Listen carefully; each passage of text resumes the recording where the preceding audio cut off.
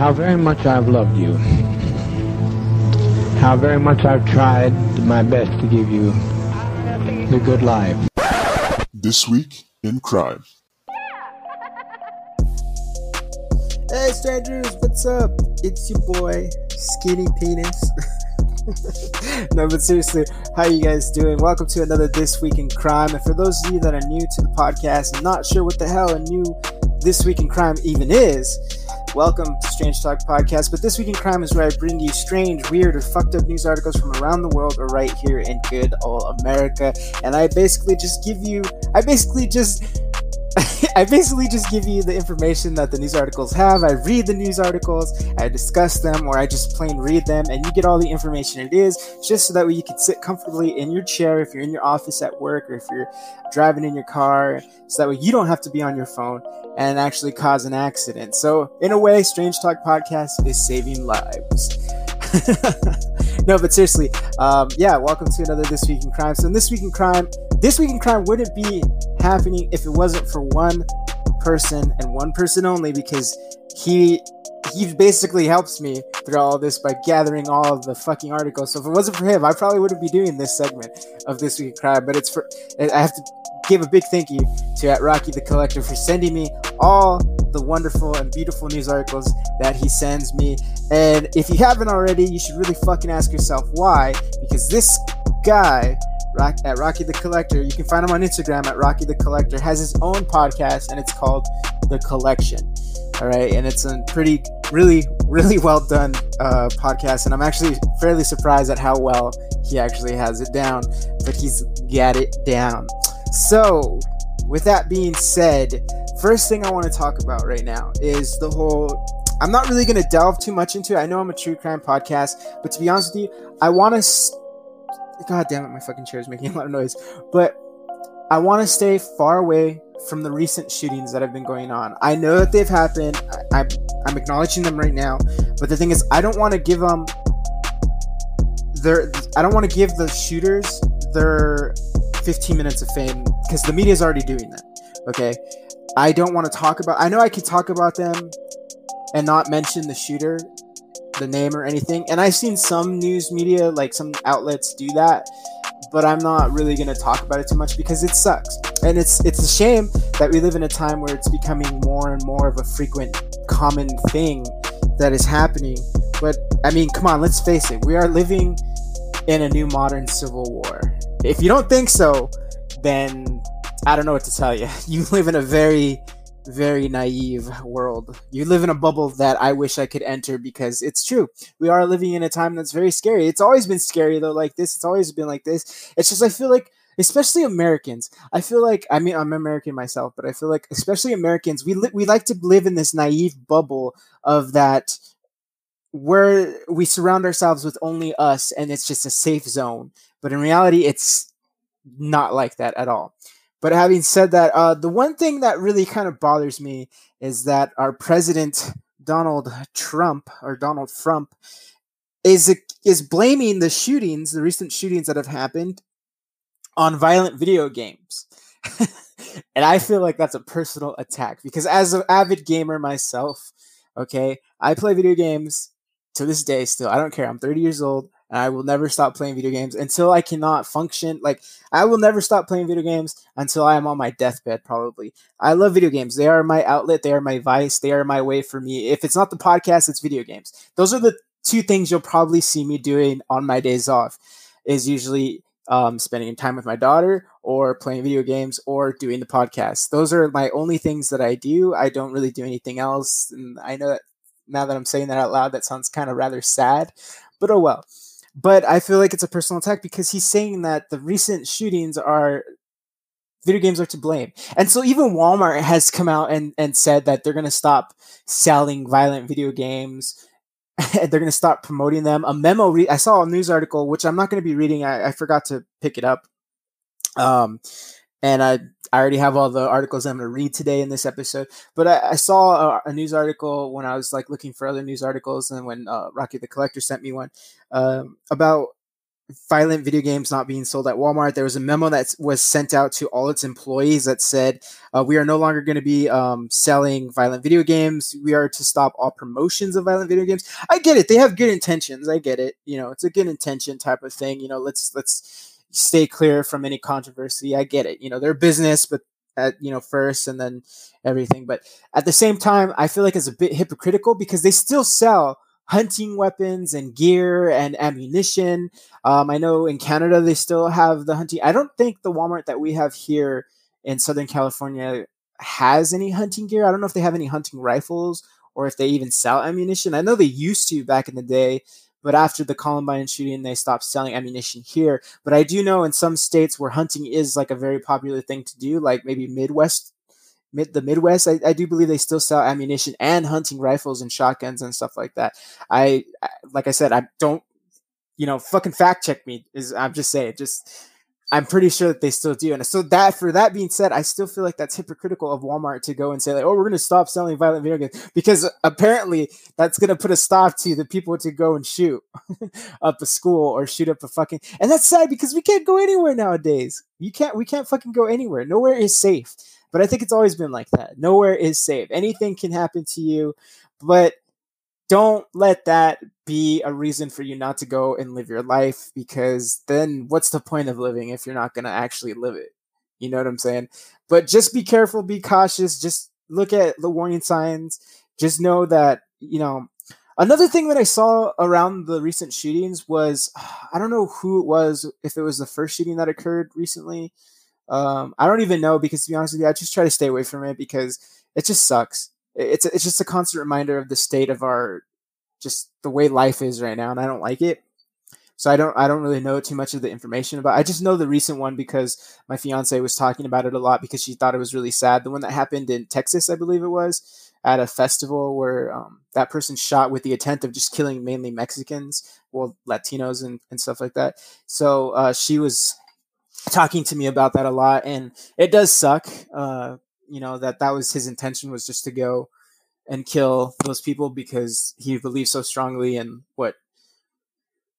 Like, if you're a Donald Trump supporter, that's fine. You have every right to support Donald Trump. If you believe his reasons and whatever he says and his rhetoric, if you believe in it strongly, that's fine. That's good. That's good that you believe in something. It's good to believe in something rather than believe in nothing and just follow blindly. But I do think that, in my opinion, that Donald Trump is just not giving the okay. He's not telling these people to go and shoot. That's not what I'm saying. He's not telling these people to go and shoot or anything. But in a sense, he is kind of giving the okay of doing certain things. I'm not saying that he gave the okay to go and shoot up the Mexicans over there in Texas, or the Latinos in Texas. I'm not saying he's doing that, but what he did do was kind of give this like new wave of like, it's okay to speak your mind, and it is okay to speak your mind, but there is a point in time when you have to do it with respect and not do it to attack or just basically misalign an entire race. There is a difference of that. If you can intellectually speak your opinion without it causing any harm or anything of that nature, but then again, it's going to be hard for somebody who hates another race to actually intellectually speak about it. I mean, I'm pretty sure you can have a comfortable. It probably won't be comfortable because, I mean, if you're attacking a race, it's never going to be fucking comfortable. But you get where I'm trying to come from here? It's just, he kind of gave this sense of like, that's it. And if you're a person who strongly believes that it's because of a certain race of people that is causing the decline of our government or the decline of our economy, then you really, really need to step back and look at it from a different perspective, because all it's been doing, and they've been doing it for years, is just the government or people trying to just point the finger at somebody else instead of pointing it at them. Because that's all it really is. That's all this is. In the long run, it's all it is. It's the same concept of pitting the poor people against other poor people. That's all this is.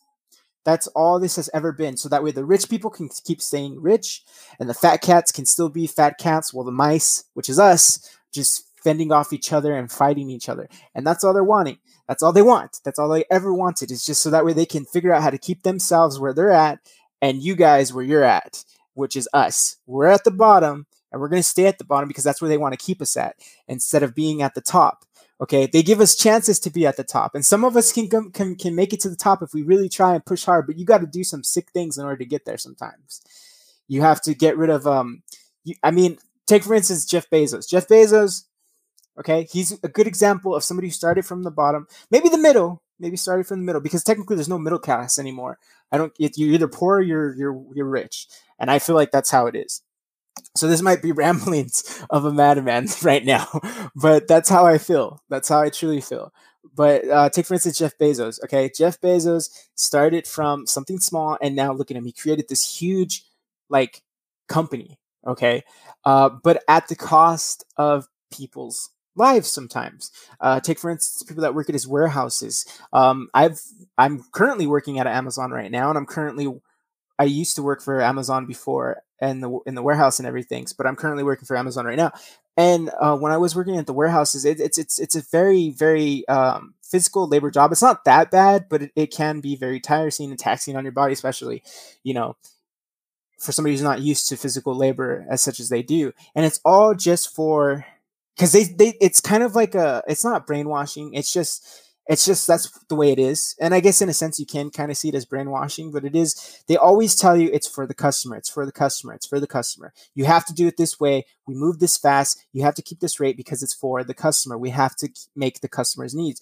We're customer obsessed. That's something they drive into you the minute you step into the door, the minute you start your job. It's customer obsession. That's what they call it. Okay. Now, I have to say this because I do work for Amazon, because it's something they also tell you too during orientation. This is just simply my opinion and my views. It is not the views of Amazon, nor is it the opinions of Amazon. This is simply just coming from me and me only. Okay, I have to say that. I'm not joking. They really tell you if you're saying anything like that, whether it's on Instagram, any social media platform, you have to say that, just so that way they can save grace.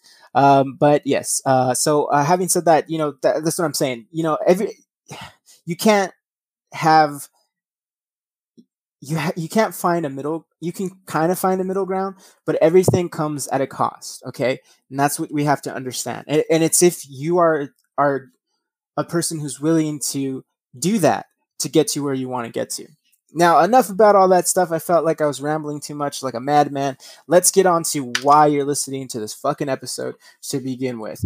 But going back to the whole shootings, I'm not talking about that, but I am talking about gun violence, because it is since the shootings and since the Vegas shootings, since all the shootings have been occurring, even the one that happened near where I live, which is Moreno Valley, California, and San Bernardino, I believe it was the hospital shooting. It was a terrorist act, I believe.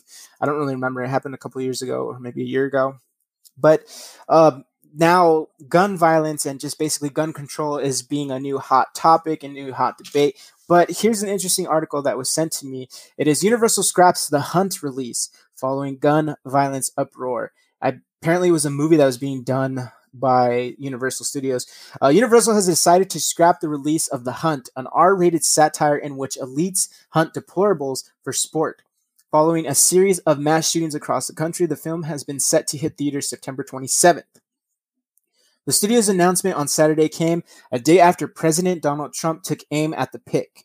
Though he didn't identify it by name, and Hollywood saying on Twitter, liberal Hollywood is racist at the highest level and with great anger and hate. They like to call themselves elite, but they are not elite. In fact, it is often the people that they stay so strongly opposed that are actually the elite. The movie coming out is made in order to inflame and cause chaos. They create their own violence and then try to blame others. They are the true racists and are very bad for our country.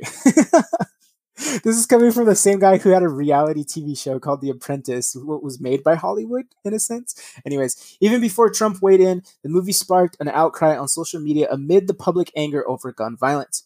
While networks entered into the conversation when ESPN pulled an ad for the film that it had previously cleared. Subsequently, Universal pulled all its spots. While Universal Pictures had already paused the marketing campaign for The Hunt, after thoughtful consideration, the studio has decided to cancel our plans to release the film. The studio said in Saturday's statement, "We stand by our filmmakers and will continue to distribute films in partnership with bold and visionary creators, like those associated with the satirical social thriller. But we understand that now is not the right time to release this film, and we're still going to release it because of money." They didn't say that part. I added that part, but that's honest truth. Fucking, we paid all this money for the movie. Of course, we're going to fucking have this movie come out. You crazy? The violent movie from producer Jason Blum's Blumhouse Productions follows a dozen individuals who wake up in a clearing and realize they are being stalked for sport by elite liberals. Ew. Directed by Craig Zabol, The Hunt was written by Damon Lindelof and Nick Coos.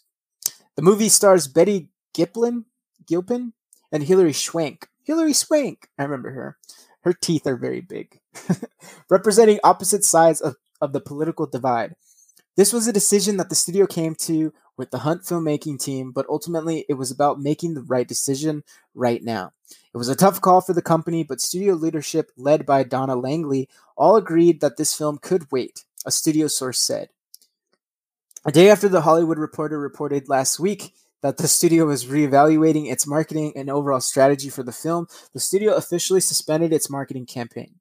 The trio of recent mass shootings in Ohio, Texas, and California, which resulted in over 30 deaths, had reignited the national debate about gun control.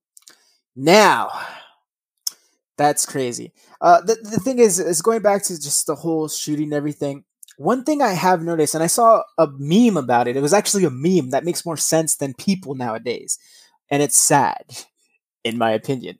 But I saw a meme where it showed 3 pictures of African Americans being arrested, and they each picture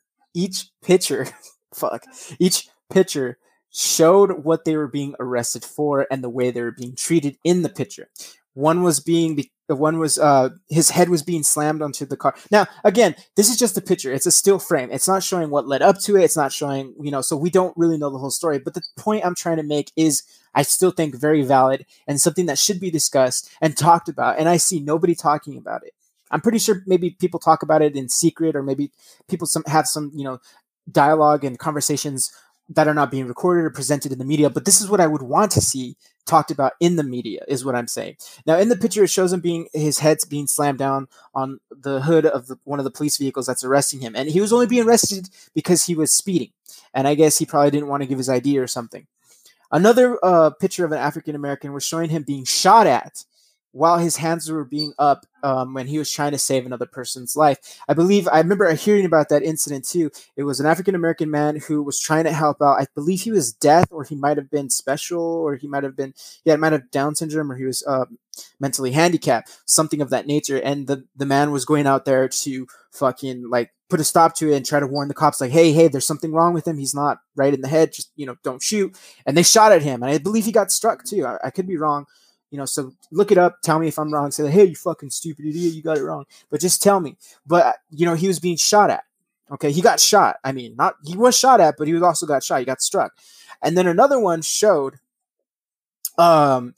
this other guy being shot when he told the officer that he was carrying a weapon and that he had papers to do so. He bought everything. Everything was in the up and up. Okay. But he was shot and he died. And I saw that video too, because his fucking girlfriend or his wife or his fiance at the time recorded the video of him dying because the officer shot him, because the officer got scared and the officer didn't know if he was going to reach for his weapon or not. And so the officer fucking shot him. Now, I understand that being a police officer isn't a fucking easy job. Okay, you have to deal with countless of other people's problems. Your job is a public servant in a sense. You are there to uphold the law, and you are there to basically be a public servant. And that's kind of what it is. And it's not an easy job. It's something that I did want to do at one point in my life, but I don't think I have the fucking balls to fucking do it. But that's just me. But it is a very hard job to do. It's not something easy to do. There's so many countless problems with police officers after coming off the job and everything like that. But having said that, the one thing that I want to be discussed and discussed that I haven't seen people talk about, maybe this will probably, enlighten you, is that they showed a picture of one of the shooters. I don't know from which shooting, but it was a white person.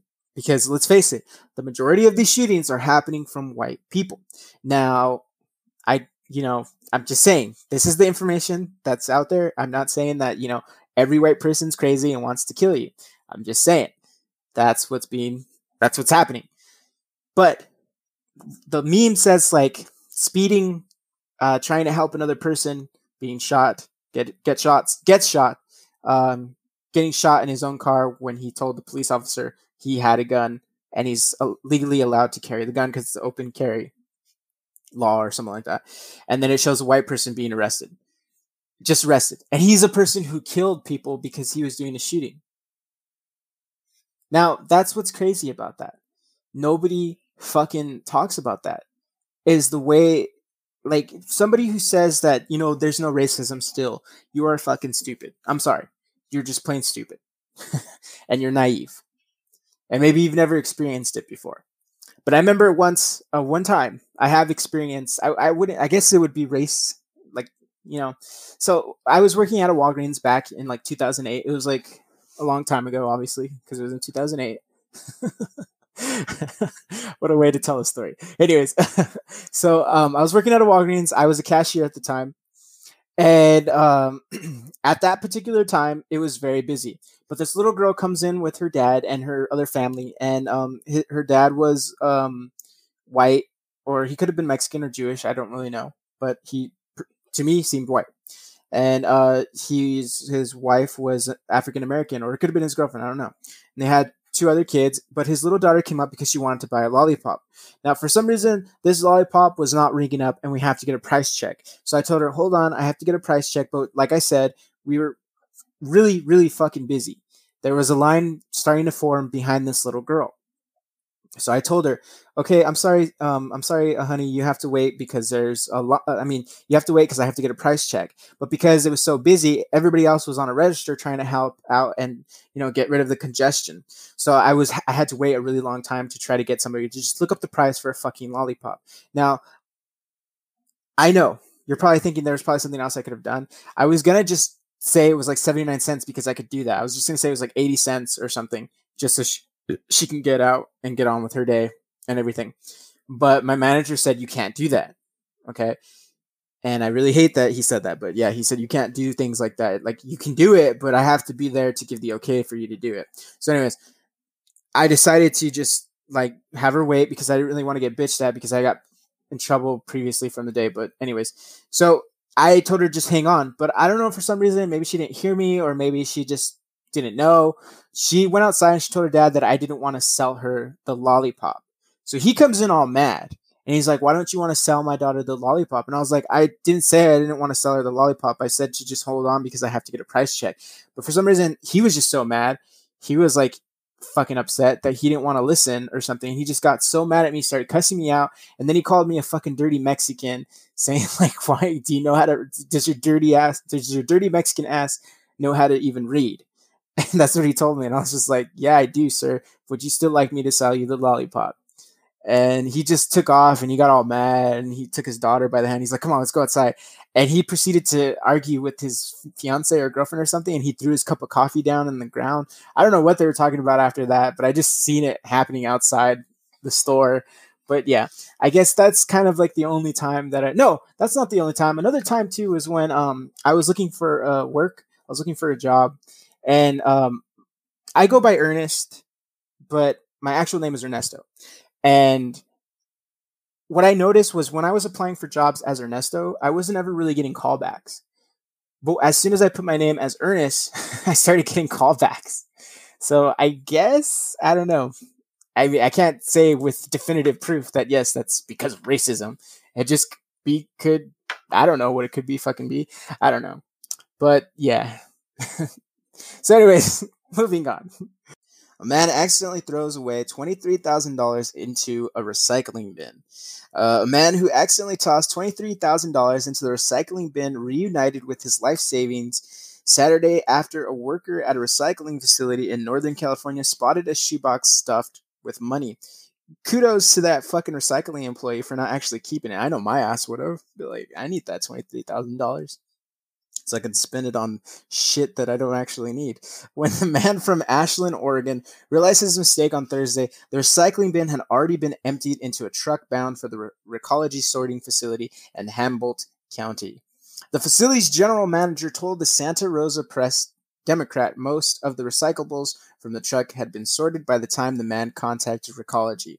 Workers were nonetheless told to be on the lookout for the box. Someone spotted the box down the sorting line Friday and recovered all but $320. The money somehow stayed in the box during the 200-mile trip to the facility. So the person probably only took, well, one of those workers probably only took $320 for whatever they needed it for, probably a bill or something, and just decided, like, maybe if I just leave this, because they're probably thinking, like, what the fuck? That's probably drug money, man. I ain't gonna fucking take that shit. I'll only take a little bit, so just in case, they'll just be like, okay, not all of it's gone, just $320 is gone. They're probably like, I know how to handle this. No, but yeah, that has to suck. Can you imagine losing $2,300? Wait, no, $2,300, $23,000. 2,300. I'm stupid. Anyways, let's talk about the next article. This one is gang. I feel like I talk like fucking William Shatner or something. The time is now. Rocket Man. Gang leader attempts prison escape disguised as his daughter. I've seen the video for this too, by the way. And if you haven't seen the video for it, it's actually fucking amazing. I'm not gonna lie. I wish I could say the reason why I was fooled was because I was high, but no, I was not, unfortunately. But when I first saw the video, because I saw it without any context, to be honest with you, I frequent this website. Well, I have the app, but it's also a website. It's called Imager. I call it Imgur. I know if you're a person who frequents Imager, then you know what I'm talking about. But it's basically a picture website sharing place where you can like share funny pictures that you find, memes, what have you. That's where I get most of my memes from, is Imager. And that's where I happened to see this video. So I saw it without context. I just clicked on it. I didn't see the video because sometimes I just swipe and I don't really read the title or anything. And I just saw it.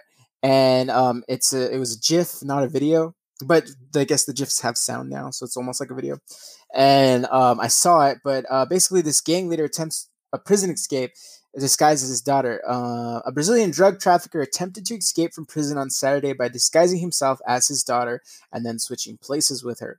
Authorities said 42-year-old, I'm going to probably say this really fucking white and fucked up, Calvino da Silva tried to sneak out of a prison complex in Rio de Janeiro by wearing a silicone mask, a wig, a black bra, and a tight t-shirt with 3 pink donuts on it.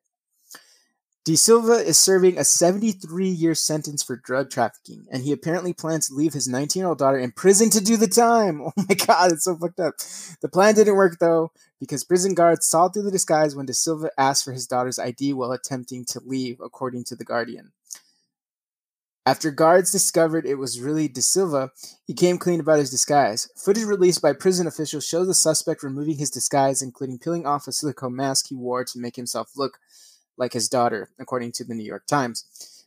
The Times noted that De Silva was one of 31 prisoners who attempted to escape another person via the sewer system. His daughter was one of 8 people who were arrested on suspicion of helping him attempt the escape. Jesus. He has since been moved to another jail unit and he will face punishment for the attempt, according to Reuters. Before his arrest, De Silva was one of the leaders of the Red Command, a powerful Brazilian criminal group that controlled drug trafficking in a large part of Rio, according to the Associated Press. So you have to see these pictures. I'm probably going to post them on Strange Talk Podcast on Instagram. So you can, if you're not following me, follow me at Strange Talk Podcast. So you can see those pictures because it's fucking crazy. I'll even get the video. I'll get the video up there so that way you don't have to do the searching. But if you want to do the searching, then so be it. Do the searching. But yeah, that's fucking crazy. That's sad though. He's going to leave his daughter to do the time for him. That's fucked up. All right, let's move on to the next episode. Next fucking news article. So this one comes from also Rocky the Collector. It's a woman puts octopus on her face and ends up in the hospital. Let's find out why, shall we? A Washington woman's photo with an octopus not only went viral, but it also led to a serious infection after the creature bit her chin. Jesus. Jamie Biselgia? Jamie Biselgia Besaglia was participating in a salmon fishing derby in Tacoma Narrows on Saturday when she realized she probably wasn't going to win that event. However, she saw another opportunity for glory when she spied an octopus one of her friends had caught. I grabbed it off the hook and said, "Take a picture for the photo contest," Basilia told Huffington Post, which is where I got the article from. She put the cephalopod on her face and said the tentacles covered her ears and nose. It was perfect for a fun photo, except when the octopus bit down on her chin. My friends noticed my face had changed, she said. We couldn't get the beak to dislodge. It was like a prong. Yeah, for those of you who don't know, octopuses or cephalopods have beaks that can actually tear into the flesh of fish, which isn't really that hard to tear into, to be honest with you.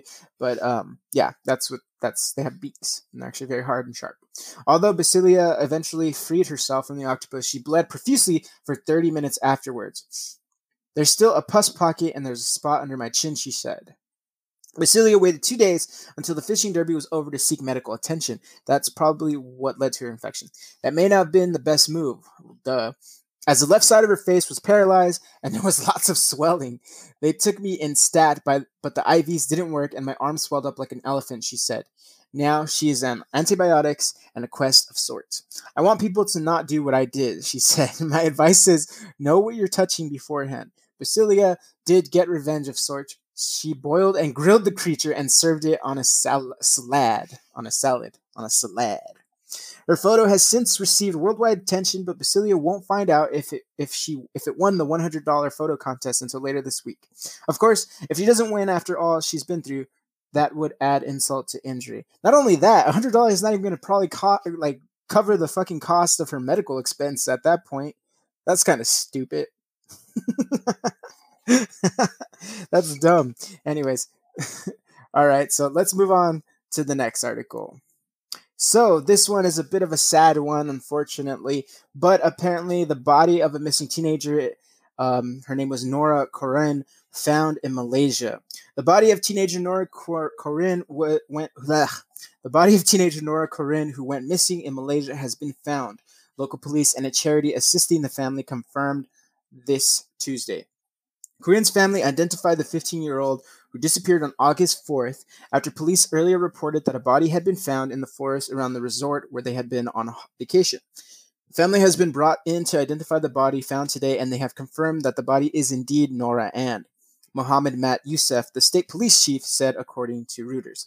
The Lucy Blackman Trust, or LBT, which has been providing assistance to the Corinnes, said in a statement that it could confirm with great sadness that the body found today is that of missing teenager Nora Corinne.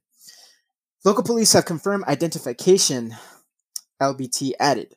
Search teams had been scouring the rainforest surrounding the Dusun resort since Corinne, who has a learning disability, was found to be missing from her bedrooms 9 days ago. Corinne, whose mother is from Belfast and whose father is French, was traveling on an Irish passport during the trip. LBT asked for the family to be given privacy at this time. Her parents offered a €10,000 or 12,000 American dollars rewarded for information leading to the return of their daughter, after receiving a donation from an anonymous business in Belfast, Northern Ireland. It came after Corinne's family crowdfunded donations which exceeded €100,000 or $120 U.S. currency. Nora would not know how to get help and would never leave her family voluntarily, her aunt wrote in the appeal. Nora is a child with special needs and has a learning and developmental disabilities which make her especially vulnerable, and we fear for her safety. The resort where the family was staying is in a remote area 800 feet above sea level in the Titiwangsa mountain range. It contains 6 houses, each surrounded by rainforest, and has capacity for just 20 guests. So it's unfortunate, but they were hoping for a happy ending, but unfortunately it is not a happy ending. So let's go on to the next article. Sad. And still bringing in some more kind of misery. And as somebody who has a child, I know this one is kind of like a fucking fear for me, but luckily everything's peachy keen with my daughter, so far, knock on wood. Anyways, a United Kingdom mother is warning other new parents after her 11-month-old son, Oliver, develops sepsis that led to the removal of all 4 of his limbs, including one she claims self-amputated when his diaper was being changed. Oh my fucking god. Abigail Wardle from Cleethorpes, England, told Yahoo Style UK she first took Oliver to a medical clinic on March 16th. Fuck. Anybody who listens to my podcast in the UK, let me know if I said that. Is it Cleethorpes or is it Cleethorpes or Cleethorpes, England? Let me know. Oliver to a medical... I sound like I have a fucking stutter or like a speech impediment. On March 16th, when the young boy seemed a bit under the weather. Wardle claims a doctor sent them home, instructing her to give Oliver fluids and basically children's Tylenol. But his condition quickly went downhill. It's because I don't know how to say the actual proper medical term. Acetaminophen? Acetaminophen? I don't know if I'm saying that right. So that's why I just said children's Tylenol. But his condition quickly went downhill.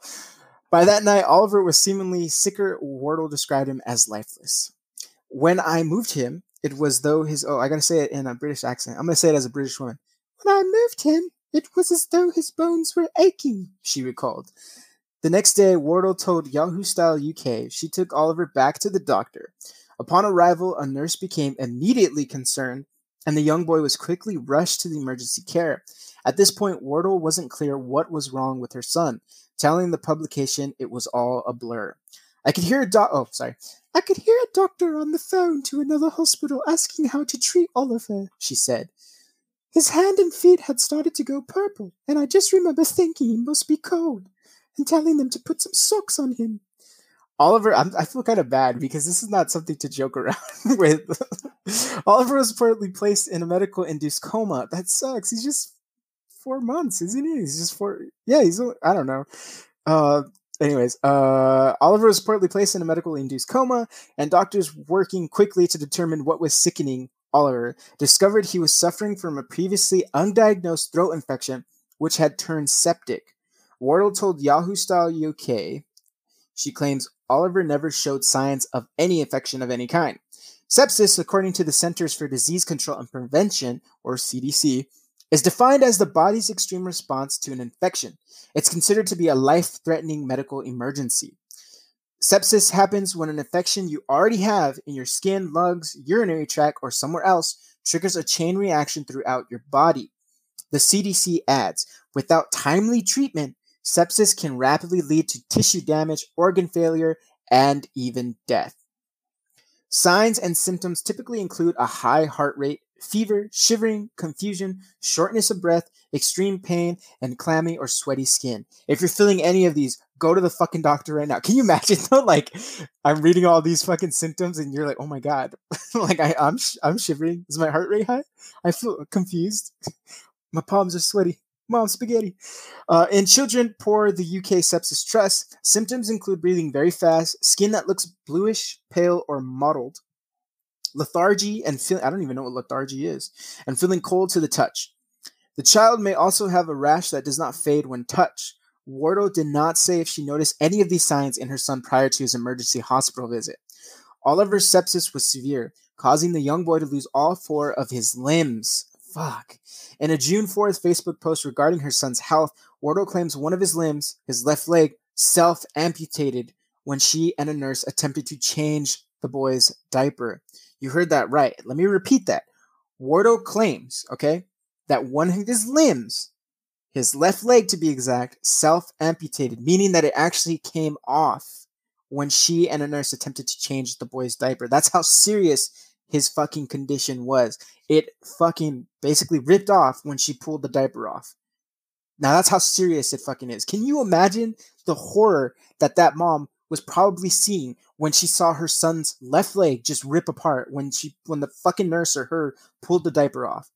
That's scarier than any fucking horror movie. That's sad. The dreaded happened, which no mother should have to see, she said, adding she was absolutely traumatized by seeing what she saw. Most importantly of all, Oliver is still that smiling baby as always. He just breaks my heart. I just can't believe he's still smiling after what he's been through. What a tough little man I have, she continued, noting her son is such an inspiration. Oliver later had his other limbs removed, a surgery that Wardle said improved his condition dramatically. Once he had his limbs removed, he was like a different child, so happy and full of life. It seemed like a relief for him, and she told the news outlet. Oliver was discharged from the hospital in July and is now recovering at home. Woo! I had no idea how ill Oliver was, but if he hadn't gone into the hospital when he did, he wouldn't be here today, she said. Adding she hopes to spread awareness about sepsis, a condition that Ron Daniels, the chief executive of the Sepsis Trust, told Yahoo Style UK, is notoriously difficult to spot. Some people might feel sorry for us, but I feel like the luckiest mum in the world. That's how British people say mother. Mum. In the world, Wardle said. I still have Oliver with us. He might not have any hands or feet, but he is still my smiley, brave little boy. Wardle did not return Fox News' request for additional comment, which is where I was sent the article from, which is Fox News. That's sad, though. I'm not saying that she should have, but it's just saying it sucks because he's gonna grow up knowing that he's different, and hopefully he tackles that head on. And I'm hoping he does. I'm hoping that he because there's not. Just because he has that type of disability shouldn't let him be a factor. He should still be able to enjoy his life. He should still be able, but I don't know, because I have all my arms and sometimes I'm just like, why do I have to live my life? But anyways, let's move on to the next article. A New Jersey family terrorized by the Watcher sells home at a loss. The family began receiving ominous notes 3 days after they closed on their dream home back in 2014, and they never even moved in. It sounded like it could be a script from a horror movie. A family began receiving ominous notes just days after they closed on their dream home. But for Derek and Maria Broaddus, the tension surrounding their house in New Jersey over the years has been real. So real that they sold the property, 657 Boulevard in Westfield, New Jersey. In Westfield Boulevard, born and raised on the playgrounds where I spend most of my days. Anyways, in July at a loss, according to county records, they have never moved in. The house built in 1905 sold on July 1st for about $959,000, according to records filed with the Union County's clerk office. The listing on Zillow shows the single-family home is about 3,920 square feet set on nearly half an acre. The Broaddus bought the 6-bedroom colonial home in the affluent suburb for $1.3 million in 2014, records show. Geez, that's how much they paid for it, $1.3 million. So they sold it at a pretty good loss. Records show. The nightmare that followed over the letters the family received was chronicled in a New York Magazine article last year, and Deadline reported that Netflix purchased the rights to the story in December. Fuck Netflix, he's savage. Just up and fucking bought that shit. The Broaddus, whatever, did not return a request for the comment on Friday.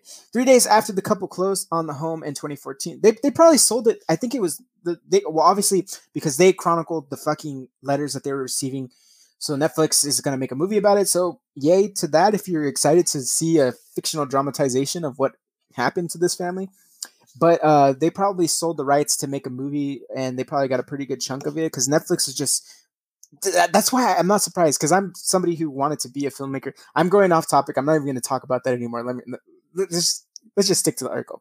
But anyways, I'm pretty sure they just sold the rights so they could get some money back from the loss of selling their house. 3 days after the couple closed on the home in 2014, according to New York Magazine, Mr. Broaddus received the first of many menacing notes from someone who went only by the name The Watcher.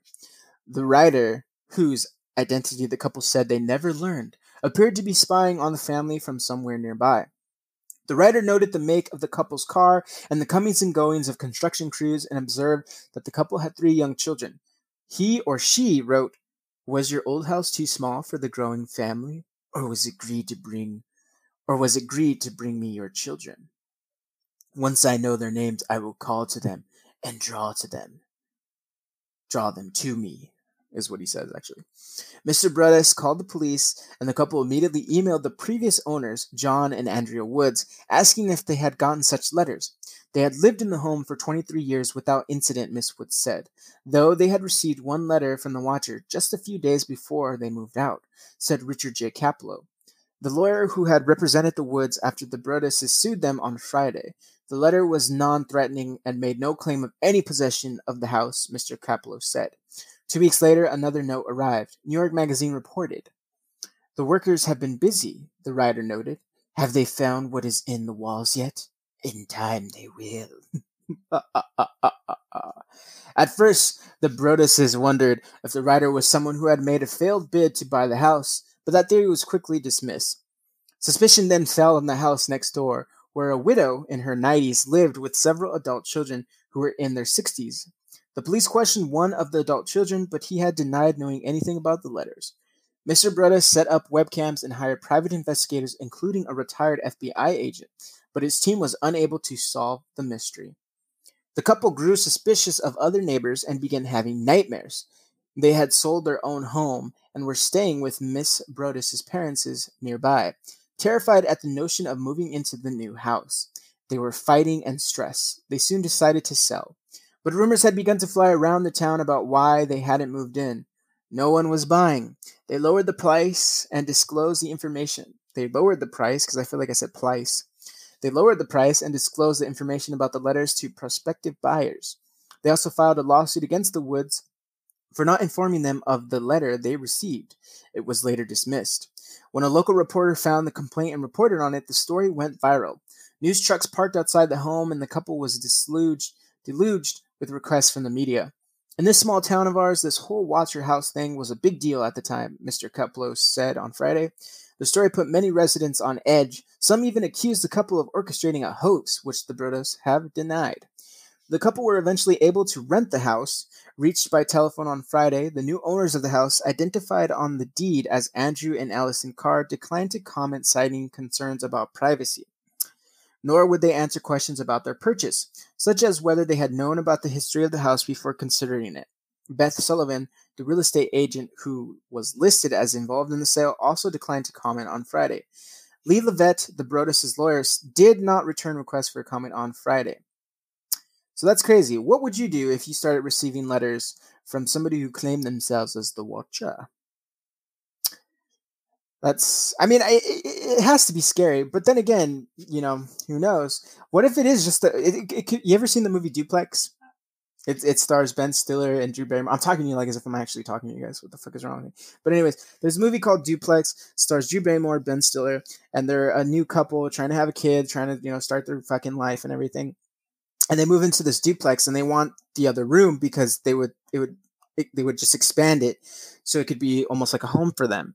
But it's a little duplex, and there's like a little old lady that lives in there, but she's like really fucking weird and mean, and she's not mean, she's like sweet, but like she does things that are very annoying to Ben Stiller and Drew Barrymore's characters.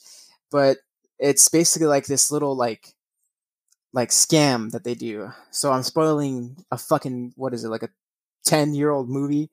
But yeah, it's basically a scam. The landlord, that's his mother, and they basically, so what if the Woods are doing that? They were the ones that probably sent them the letters, so that way they can get the house back at very cheap and keep the money that was sold to them for the house.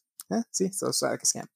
Anyways, moving on to the last article for this week in crime. So let's get to the last article. A woman lost her hands and legs to an infection from puppy kisses. Yes, so if you're a dog lover, be cautious, be wary, because this woman lost her hands and legs to an infection from puppy kisses. Days after returning home from Punta Cana vacation, Marie Trainer called out of work with a backache and nausea. Then her temperature spiked and dropped, sending her to a local Stark County, Ohio emergency room in the early hours of May 11th. When Trainer woke in a hospital bed 9 days later, her hands and legs had been amputated. It took doctors 7 days to discover Trainer and cured a severe infection, not from a topical travel disease as they first suspected, but from her German Shepherd's kisses. Jesus. Trainer contracted a rare a rare infection from the bacteria. Okay, I'm probably gonna really say this wrong. Capnocytophanga canamorsus? Probably when her German Shepherd puppy, Taylor, licked an open cut. Dr. Margaret Kobe, the medical director of infectious disease at Altman Hospital in Canton, Ohio, treated Trainer and described her as delirious when she entered the intensive care unit. Shortly after she entered the intensive care unit, she became unconscious.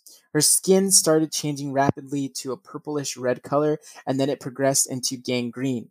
Trainer then developed a blood clot. It was difficult to identify. We're kind of the detectives. We went through all these diagnoses until we could narrow things down, Kobe said. The infection spread to the tip of her nose, ears, legs, and face. She didn't lose parts of her face, but her extremities is what she had to have surgery on, Kobe said. The family sought a second opinion, hoping to save Trainer's limbs, but doctors said the damage had already been done. Blood tests and cultures confirmed the diagnosis of the capnocytophaga. I know I'm probably saying that wrong. That was a pretty hard pill for us to all swallow. To say she was fine a couple days ago on vacation, and now she's actively getting worse by the minute, and now her hands and feet aren't alive, like this doesn't happen. Stuff like this doesn't happen. I think that's what they meant, but it just says like this doesn't happen. It's 2019, said Gina Premier, Trainer's stepdaughter and a nurse at Altman Hospital. Trainer has had 8 surgeries so far and is working with doctors to be fitted for prosthesis. This is off the scale, one of the worst cases we have seen in terms of how ill people become with infections, Kobe said. She was close to death. A rare case of illnesses in humans. Marie Trainer says she knows her German Shepherd puppy licked a slightly infected scratch when the bacteria spread to humans. They do so through bites, scratches, or other close contact with dogs and cats, according to the U.S. Centers of Disease Control and Prevention. Most people in contact with dogs and cats don't get sick, and it's rare for capnocytophaga to cause illnesses in humans. Those at greatest risk are people with weakened immune systems, such as cancer patients and people who have had their spleens removed, the CDC said. So if you have cancer or you just recently had your spleen removed, don't get licked by a cat or dog.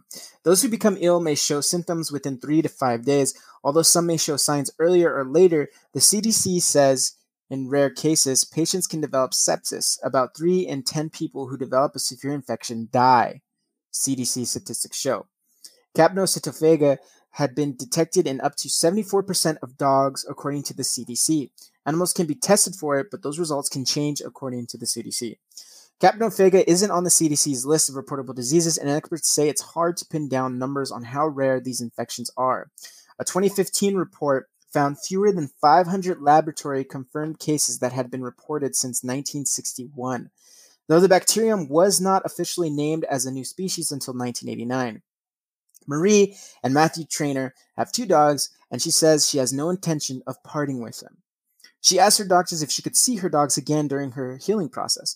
The pups have come to Altman Hospital twice for a visit. They brought them here 2 times at the hospital so I can see them, and that just put the biggest smile on my face, she said. Even though it's your fucking fault that I'm in this situation, she probably thinks. Marie Trainer owns a salon. She and her husband own a local bar. They love riding motorcycles. Now their community has rallied around them to help raise money to support Trainer's medical expenses. A GoFundMe page has raised nearly $20,000, and a recent pool tournament fundraiser for Marie was standing room only, Trainer's son, Matthew Trainer Jr. said. I don't get what that means. I can't believe how everybody has come forward to help, and even people I don't know from other states, and it's unbelievable the people that have come out to help. I just don't know how to thank them all, Marie Trainer said. She hopes to attend the next fundraiser event on August 31st, a motorcycle poker run and dinner sponsored by friends from another local restaurant. So that was the last article that I have for you for this week in crime. Thank you for tuning in and listening to This Week in Crime. Without you, the listener, Strange Talk Podcast would not be what it is. And also another special big thank you to Adraki the Collector, because without that fucking guy, without his massive big dick energy sending me all those articles, I probably would not even do This Week in Crime. So having said that, if you want a news article, or you stumble upon some interesting news article that you want to send my way, you can do so via Instagram or my email. My Instagram is at Strange Talk Podcast. What's that again? It's at Strange Talk Podcast, which you can find me on Instagram. Send me a DM, send me the article, send me memes. I enjoy memes. I like the good memes every now and then, the spicier memes. And you can send me there or my email via Oh, excuse me, I burped a little bit. Via email at strangetalkpodcast@outlook.com. What's that email again? It's strangetalkpodcast@outlook.com. So send me articles, send me stuff, send me hello, say thank you, I enjoy your podcast. Hey, you suck. You should stop doing what you're doing. I like it. Get out of here. Get out of my face. Do whatever it is. So, yeah. So, not only do you support Strange Talk Podcast by downloading the episode and listening to the ads and listening to things, we are also sponsored by we have a new sponsor. I say we because I feel like you, the listener, are part of the Strange Talk Podcast family. So we were recently sponsored by a new podcast called Beach Too Sandy, Water Too Wet, I believe. I probably fucked that up already. I don't even know it. And they're sponsoring me. It's Beach Too Sandy, Water Too Wet podcast. It's a comedy podcast. So thank you to them for sponsoring Strange Talk Podcast. They're making it happen. They're giving me more of a reason to keep doing what I'm doing. But more importantly, you, the listener, is what's making me get my lazy ass out of bed, stop being depressed because I drink espresso to cure my depresso, to stop being like that and to just keep on getting up and moving on and pushing forward and getting episodes out there. So thank you, because without you guys, okay, without the sponsors and you guys, Strange Talk Podcast would not be where it is today, because I honestly did not think it would be where it's at all. I just thought it was going to be something to do just to stop me from thinking about death and sad and stuff. But having said that, if you want to help out Strange Talk Podcast, you can do that by, downloading the episodes and listening to them, which you're probably already doing because you're hearing this right now, or unless you're skipping over them because you don't want to hear me talk. But yeah, so just downloading the episodes, listening to them. But the biggest way you can help me out, if you can't send me money, if you can't donate to the Patreon, which I do have a Patreon, which I'm going to start getting actively involved in again. It's my Patreon is Strange Talk Podcast, patreon.com/Strange Talk Podcast. That's where you can find my Patreon. If you really feel like I deserve the support from you, go ahead and do so. I'm going to start getting stickers again. I'm going to start going into all that stuff. I do have some Patreon people. I don't know if they're still actively supporting it, which I don't blame them if they just, jump ship about that, because I just kind of was on a brief hiatus for a bit. So I was busy with work and life and shit. But I'm going to start getting active in my Patreon. I'm starting to look into getting t-shirts made, because I feel like I want to see my fans wearing the t-shirt. That would be awesome. I'll probably share the single tear of happiness and joy if somebody wears the t-shirt as all. But so that's what I'm looking forward to. That's the whole shebang and whatnot. But I feel like I'm not up there yet. But yeah, so if you're a podcaster and you want to collaborate, or you want to just do something together, whether it's an episode or just have your podcast on my podcast, like an intro or whatever, you could, send me a DM on Strange Talk Podcast on Instagram. We could work something out, would have you, would not. But also, back to you, the listener. The biggest thing, if you can't support me with cash, with quiche money, the biggest thing you can do is introduce your friends or family to Strange Talk Podcast. The more people that listen to Strange Talk Podcast and that enjoy it just like you, if you feel like Strange Talk Podcast is for them, tell them about it. Tell your friends when you go back to school, kiddos, tell them like, hey dude, there's this fucking loser ass guy. He's kind of funny though, sometimes. And some of the shit he talks about is funny and cool. Check him out, brah. It's lit AF, because that's what the kids say nowadays. It's lit AF. So do that. That helps me out a ton. Or, if you're at work, you're at the water cooler, like, hey, Brandon, check out this podcast. It's called Strange Talk Podcast. It's pretty cool, man. It's pretty legit. Check it out. Talks about weird stuff, man. It's pretty cool. I don't know if you talk like that, but yeah. So that's the biggest thing you can do, is just help support Strange Talk Podcast any way you can by getting it out there, getting everybody into it, making them aware of it. So again, thanks for listening to this episode of This Week in Crime. Stay tuned for next episode. Remember, I'm not going to be launching it on Monday anymore, because Monday, I feel like I don't have enough time to record on the weekend, since I kind of work the weekends. I work Saturdays, and Sunday I work at night, so I get off at 3:30 in the morning, so I don't really have time to wake up early to finish the editing on Sunday. So I usually use Monday and Tuesday to get it out. and record all I need to get out and stuff, but I'm doing the research as we're speaking and as I'm recording this episode. So I do have a couple of cases that I'm going to be doing because everybody voted. So speaking of that, I'm like rambling on. I'm not even thinking. Speaking of that, if you're not following me on Instagram at Strange Talk Podcast, you wouldn't have known, but I recently did a vote and I had the listeners decide, and it turned out great. A lot of people voted for what they wanted to be the next episode to be about. And the next episode is going to be about women killers. I know I did women serial killers before, and it was very hard to find women serial killers because the majority of women killed mainly their children or children. So this episode is just going to be mothers who killed their children because there are serial killers, like women who kill serial killers. There's Aileen Wuornos, I think that was her name. I probably fucked up her name. I'm terrible with saying names, I know already. This is Strange Talk Podcast. You should know that by now. If you're an OG listener, you should know that by now, what you're getting into. But there's also an Australian chick, which I'm not saying her name yet because I don't want to give it away. But if you already know, just from the fact that she's Australian, I'm going to be doing an episode on her. I just want to save it because it's a good episode. And I want to wait till it dies down a little bit because although it was a while ago, last podcast on the left did her. And I know I cannot live up to her, and I don't want to be compared to them. I cannot live up to the expectations of people who listen to last podcast on the left because they are far better than I. And I cannot be compared to them because I will always lose, but they're amazing. So if you never heard of Last Podcast on the Left, check them out because they are way more funnier and they're way more awesome than I. And they are basically what inspired me to start my own podcast. But I'm going to be doing an episode about Louise Porton. She's the headliner, if you will. If this was like a serial killer festival, music festival, she is the headliner. So be prepared for Wednesday's episode because I'm not launching them on Monday anymore. So remember, guys, when it's Monday and you're like, hey, we're Strange Talk Podcast episode, it's not happening on Monday anymore. It's going to be from now on. They're both going to be up on Wednesday because Wednesdays are the best time for me to get the episodes out there. So, having said that, be prepared for Louise Porton and other mothers who have killed their children. And Louise Porton's reason why she killed her children, because that actually happened recently. So thank you to Shy. She knows who she is. She sent that to me on Instagram. She was the one that told me, hey, you should do this chick, this fucking bitch. But she was the one that made me aware of it. That actually recently happened. It happened this week, I think, or something, or last month, a couple months ago, I think. So it's fairly new what Louise Porton did to her children. And the reason why she killed her children, spoiler warning, she kills her children, will shock you. I know that's clickbaity as fuck, but I want you guys to tune in to hear why she killed her children. What reason did she kill her children for? You will find out on Wednesday's episode of Mothers Who Killed Their Children, okay? She's going to be with a long list, not a long list, but she's going to be with other cases of women who killed their children. And a lot of it's kind of sad.